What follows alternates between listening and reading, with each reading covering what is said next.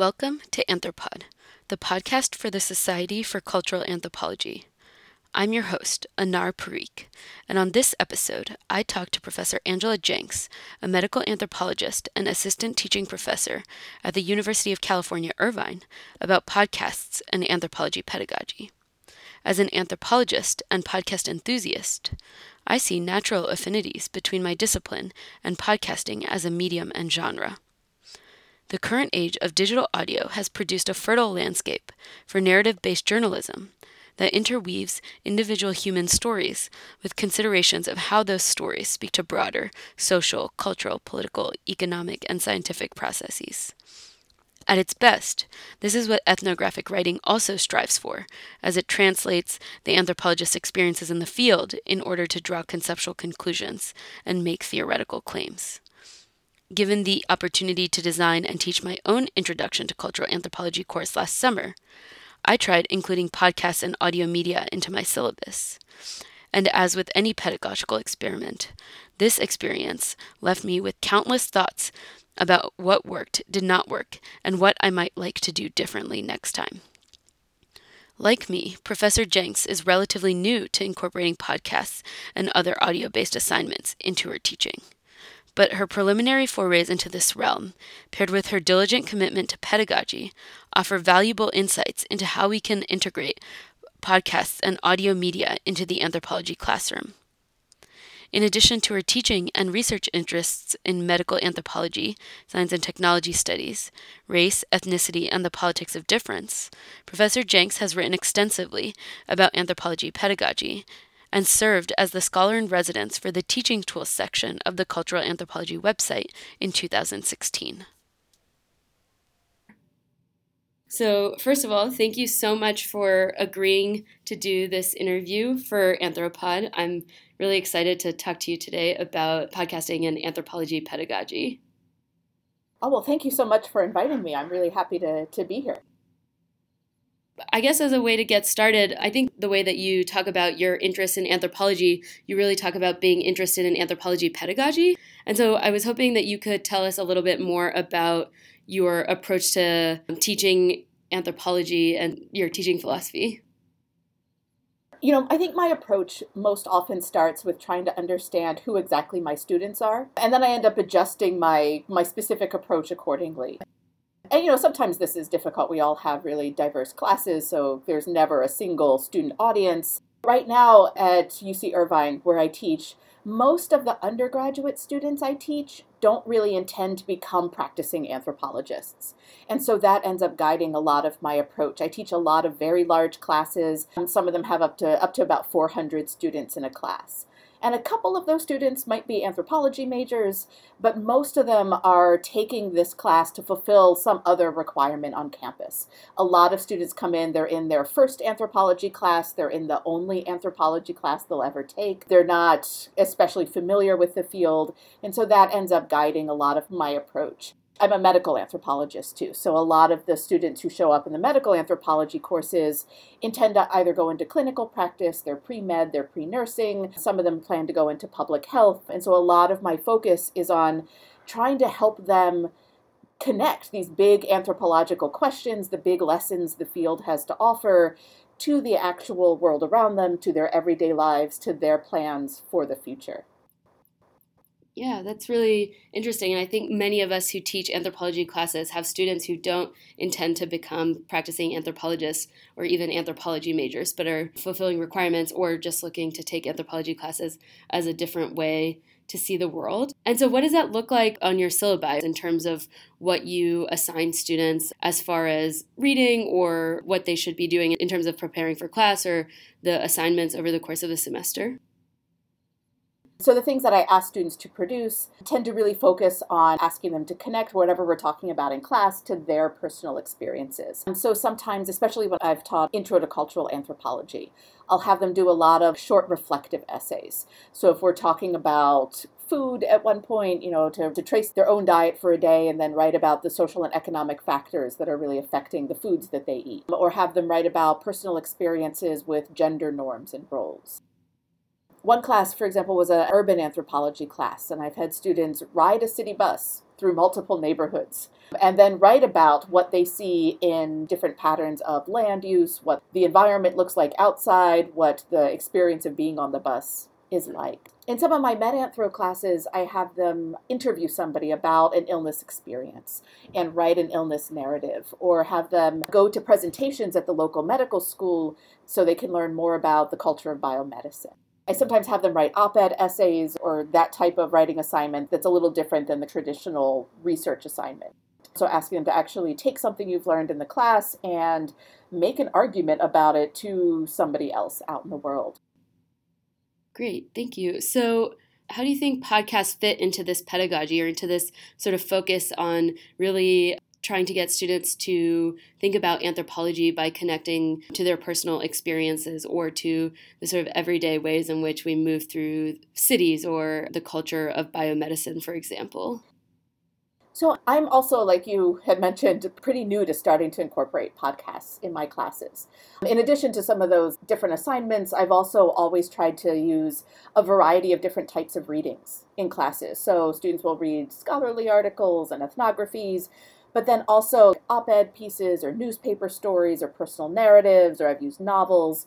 So I've always tried to incorporate this kind of variety of different reading materials. And I've used a lot of visual material during class sessions, but I've really just started to explore the use of audio material as a good option too. This last year, I've assigned The Power of Categories from the Invisibility podcast as a way to start out my race, gender, and science course that I teach. And I use it as a supplement to the assigned reading to kind of start the class with a story. And I think one of the great things that podcasts do so well is presenting stories and narratives of people's lives. So using that as a way to capture student interest in why these issues that we're going to talk about might actually matter to people's everyday lives. And then we get into some more of the theoretical approaches, some of the anthropological analyses of those stories.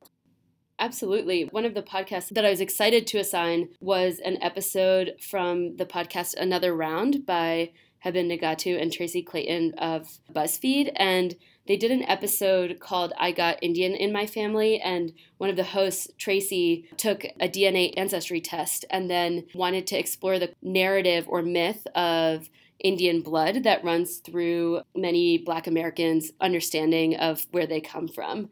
And in the process of exploring these questions, they interviewed a number of scholars who do work on the cultural aspect of DNA testing, the roots of these narratives and relationships between Blacks and Native Americans historically in the United States. And I thought that it was a really compelling way to get at these questions of race and identity. Yeah, absolutely. I have actually just written that down. That sounds fantastic. In the race, gender, science class I teach, we do a section on DNA ancestry testing, and the students read Alondra Nelson and Kim Tallbear, and that sounds like a perfect supplement to help work through some of that scholarship. What do you think are some of the possibilities and challenges of incorporating podcasts and audio media into anthropology syllabi? So, for example, in my class, I assigned podcasts as a supplement to reading, but my students found engaged listening to actually at times be more difficult than engaged reading and skipped over the assigned podcasts or listened to them absent-mindedly. So it occurs to me that we might have to teach students how to listen or engage with the material in a different way. Yeah, I think that's a really important issue. And I think there are parallels, too, to how we try to help students learn how to read or how to engage with visual or digital media. I know it's definitely something I've encountered with video clips in the past, where if I show part of a video, students will be really focused on what I'm saying, but then as soon as I press play on the video, they all put down their pens and they sit back with a little sigh of relief that, oh, good, now it's time to take a break. And there's a lot of strategies I've kind of worked to develop to have them actually engage with that kind of media. And I think some of those might be helpful as well with podcasts. So something like having students answer guided reflection questions, either in writing or in small discussion groups, or perhaps by producing their own audio media file in which they actually are directly engaging with the big issues that you want them to get out of that podcast. I think one of the other big challenges too, not always so much in assigning podcast production as assignments in class, I think the technical concerns are one of the big challenges there. And I know that's been an issue that I've been kind of struggling with. I've experimented a little bit with having students make their own podcasts instead of doing something like a writing assignment or a research paper. But I am not an audio producer, and I'm not a filmmaker or a graphic designer. And so a lot of these alternative types of assignments, I don't always know if I'm really qualified to guide students through the process. And I think a lot of faculty and instructors are just much more comfortable helping students with the writing process because it's the primary thing we do and we know how to do that really well. And trying to experiment with some of these other approaches, oftentimes there's some hesitancy with, do I know enough about how to do this to really help students do it? To some extent, I've tried to work to get over that a little bit with my own hesitancy. And it can be okay to experiment with students or to learn from them. Oftentimes they have a much better grasp of some of the technical requirements and processes than I do. So I learn a lot from them, and we sometimes just muddle through and learn things together. Absolutely. The technical aspect of creating audio content is really interesting. In my last semester of coursework, I took a seminar on the history of radio in the Public Humanities and American Studies department at Brown, and the final project was to create a podcast at the end of the semester. And that's where I got the inspiration to try to incorporate this into my own syllabi. But one of the things that I realized in the course of producing my own podcast is that with writing, we're asking students mostly to focus on the content, that in asking students to produce podcasts, there's also the added time and investment of creating a polished piece of audio material, which requires additional technical work that's not just the research that we're used to doing when we ask students to write papers. Yeah, I think that's very true. Sometimes I think it depends on the kind of paper, because I've had students write, an op-ed essay, and then there is a lot of kind of teaching the convention of this. And oftentimes that's true in research papers as well, although I think more often students come in kind of familiar with some of the conventions. It depends on who your students are. But it can be something that the conventions around how to produce audio projects or other types of media might not be as explicitly clear to them. It might not be something they've ever encountered or talked about in the past, really, in the way that they've encountered written material. And so that has to be a lot of what we teach as well. Yeah, and so we've talked about this a little bit already, but what the opportunities are for incorporating podcasts into anthropology teaching, what do they offer that maybe anthropology teaching hasn't taken into account so far?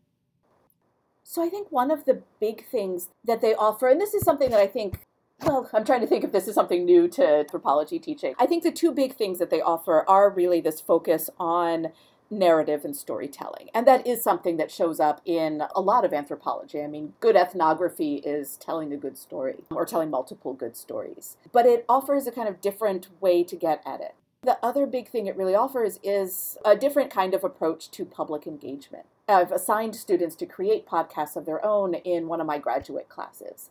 And, the goals of a graduate class are really different than the goals of an undergraduate class. In this case, the students are pursuing careers in anthropology. But I wanted them to really think about how they could communicate their own research or certain areas of scholarship to a number of different audiences. And so in a class I taught last year, that's our major pro-seminar foundational class in medicine, science, and technology studies, I ended up giving students a choice of 3 options for their final project. They could do a traditional analytic literature review that might be part of a research proposal or an orals preparation document, but I also gave the options of doing a course proposal and syllabus.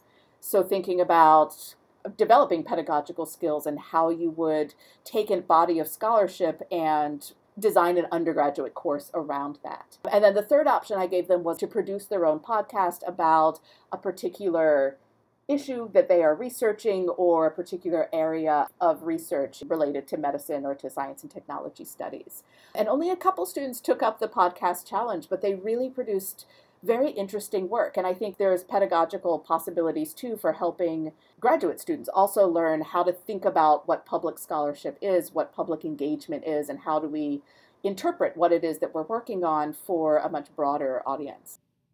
I'm really glad that you brought up pedagogy for graduate students as well. I think that at times within anthropology, and maybe I think probably across disciplines, such a focus on undergraduate teaching that graduate learning is mostly an informal apprenticeship based on unwieldy discussion seminars. And as a graduate student, I appreciate thinking really constructively also about how to develop particular skills and ways of thinking. And that actually leads into the next question that I had, which was about ways in which you've incorporated audio into your syllabi. So you were talking about that students had the option to record a podcast in a graduate seminar, but how this might have worked when you were teaching undergraduates as well. If you've assigned for students to make podcasts or to do audio reflections or audio blogs, and what that looked like. So I am doing that for the first time this quarter, especially because I'm hesitant about my own technical capabilities. I often tend to experiment with new assignments or approaches in some of the smaller classes or in graduate classes, and then work out any issues before, I roll it out to 400 students in a really large undergraduate class. So I did that last year. I had graduate classes produce their podcasts. And then this year I'm co-teaching a new and somewhat experimental course here at UCI that's on engagement with scientific literature. It's an undergraduate class that I'm teaching with a chemistry professor. So we're looking at medical research case studies from both natural science and social science perspectives at the same time. So we're already focused on trying to have students engage with a number of different points of view around the same kinds of topics. And one of the final projects in the class is to have students conduct their own analyses of some body of scientific research or literature. And so we're focused on trying to allow this to take multiple different forms. So some students might choose to do written projects, but also others might choose to do video projects or audio projects. Something like a podcast is the main suggestion that we're giving them. So I'm not entirely sure what the final lessons learned from this will be, but it's something that I'm currently trying to experiment with. A couple of professors in my department have experimented with asking students to do audio blogs throughout the course of the semester in lieu of reflection papers. And that's been one way that I've seen some of my peers and professors incorporate audio blogs. But I tried out asking students to submit a 5 to 7 minute audio reflection about a single course topic, theme, or question that they found compelling. And that was partly because of a limited time frame for the sort of technical aspect of producing audio. But I definitely found that students were self-conscious and reluctant to record themselves at first, but that they were also a little bit more extemporaneous in a way that allowed me to really gauge what students found most interesting about the course and what they got out of it in a way that was more personal about how they really understood the connections they were making between various kinds of course topics. That's really interesting. For example, we talked about space and then linguistic anthropology. So one student, she lived in public housing in New York, and her culminating reflection was on how language and space relate to each other and how people think about public housing and the words that they use to describe that public housing, which is a very poignant example of how anthropology really plays out on a day-to-day basis. Yeah, absolutely. That sounds fantastic. I wonder how it would work, too, to have students do it rather than individually, to have them pair up and have a conversation around some issue that really resonated with them from the class. Yeah, I mean, I think that there's something that's uniquely dialogic about audio media in the way that it can foster conversations between people. And getting over the initial self-consciousness, I think, about having your voice recorded or even in being filmed, that there's an opportunity to engage students with one another and also with the ideas. So on that note, one final question that I had is from the other direction, or as someone who listens to podcasts and is also starting to incorporate podcasts into your syllabi, if you have any thoughts for those of us who are making anthropology podcasts, how might we think about making podcasts that are useful as teaching tools? I think the biggest issue is really considering audience. Who is this podcast designed for? And sometimes you can have multiple audiences. I think a lot of podcasts are designed to communicate among anthropologists, and that can be really useful to introduce people to somebody else's work and to the kind of work that they're doing. Or sometimes they're designed to communicate across academic disciplines to show why anthropology, is really relevant to science and technology studies or to an issue that's happening in another discipline. Absolutely. But I think when there's a focus on pedagogy, I think very often a lot of that focus has to be on considering an audience that may only have a very vague understanding of what exactly anthropology is, what we do, what major debate or issues in the field have been. And so oftentimes trying to sort through those topics and kind of explain them in ways that may be very different if you're talking to an audience of anthropologists. And then I think, as I had mentioned before, just this on storytelling. I think that is part of the power of podcasts, and it's part of the power of ethnography in general, to really be able to tell the stories of people's lives, to have people tell their own stories. And I think it's those stories that really capture students' interest and attention and make them start to think about, why anthropology really matters. Yeah, I think that this is where there's an interesting possibility for the middle road between podcasts that are storytelling based and then the anthropology podcasts that really explore certain theoretical or conceptual issues, like thinking about ways that we can bring them together to sort of make them more engaging, or thinking about turning our ethnographies into podcasts is really exciting. Yeah, it definitely is. And I think that is one of the things that would be most helpful, certainly in classes that I'm teaching, that when I've used non-anthropology podcasts, very often they're fantastic for capturing students' interest, but then we spend a long time incorporating anthropological ideas in class. And it would be really interesting to see how we can do both of those things at once. Absolutely. Well, thank you so much for taking the time to share some of your thoughts about pedagogy and podcasting together. Before we sign off, I was hoping that maybe you could give us some suggestions as to podcasts that you've used or ones that you like using in your classes. American Life, of course, has a huge history of a variety of different topics that they've explored, and very often clips from there can be very helpful. StoryCorps is also one that encourages people to tell personal narratives of their experiences.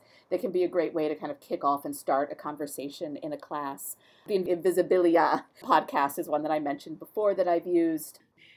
Recently, I just incorporated one from Anthropologist on the Street that's explicitly focused on having anthropologists discuss their research for a public audience, for a non-anthropological audience. And so that can be a great way to really introduce students to particular anthropologists and what they are really doing out in the world. I would say as an instructor too, this is less one that I use in class, but one that I found most helpful in thinking about pedagogy is the Teaching in Higher Ed podcast, where there's very often discussions about issues around higher ed pedagogy that I found really helpful as well. If you have any final thoughts, otherwise, thank you so much for your time. Thank you so much for having me and for sharing the way that you've used podcasts too, and as you go forward with that, how it's working out in some of your classes.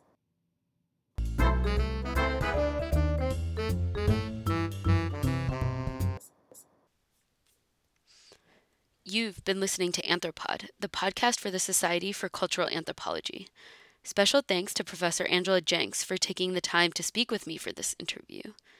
Beth Derderian, the executive producer for this episode, and Camille Frazier for her editorial assistance on the teaching tools component of this project. This episode of Anthropod was produced in collaboration with the American Anthropological Association. You can subscribe to Anthropod via iTunes, Stitcher, and SoundCloud, and you can also find us at culanth.org. That's culanth.org.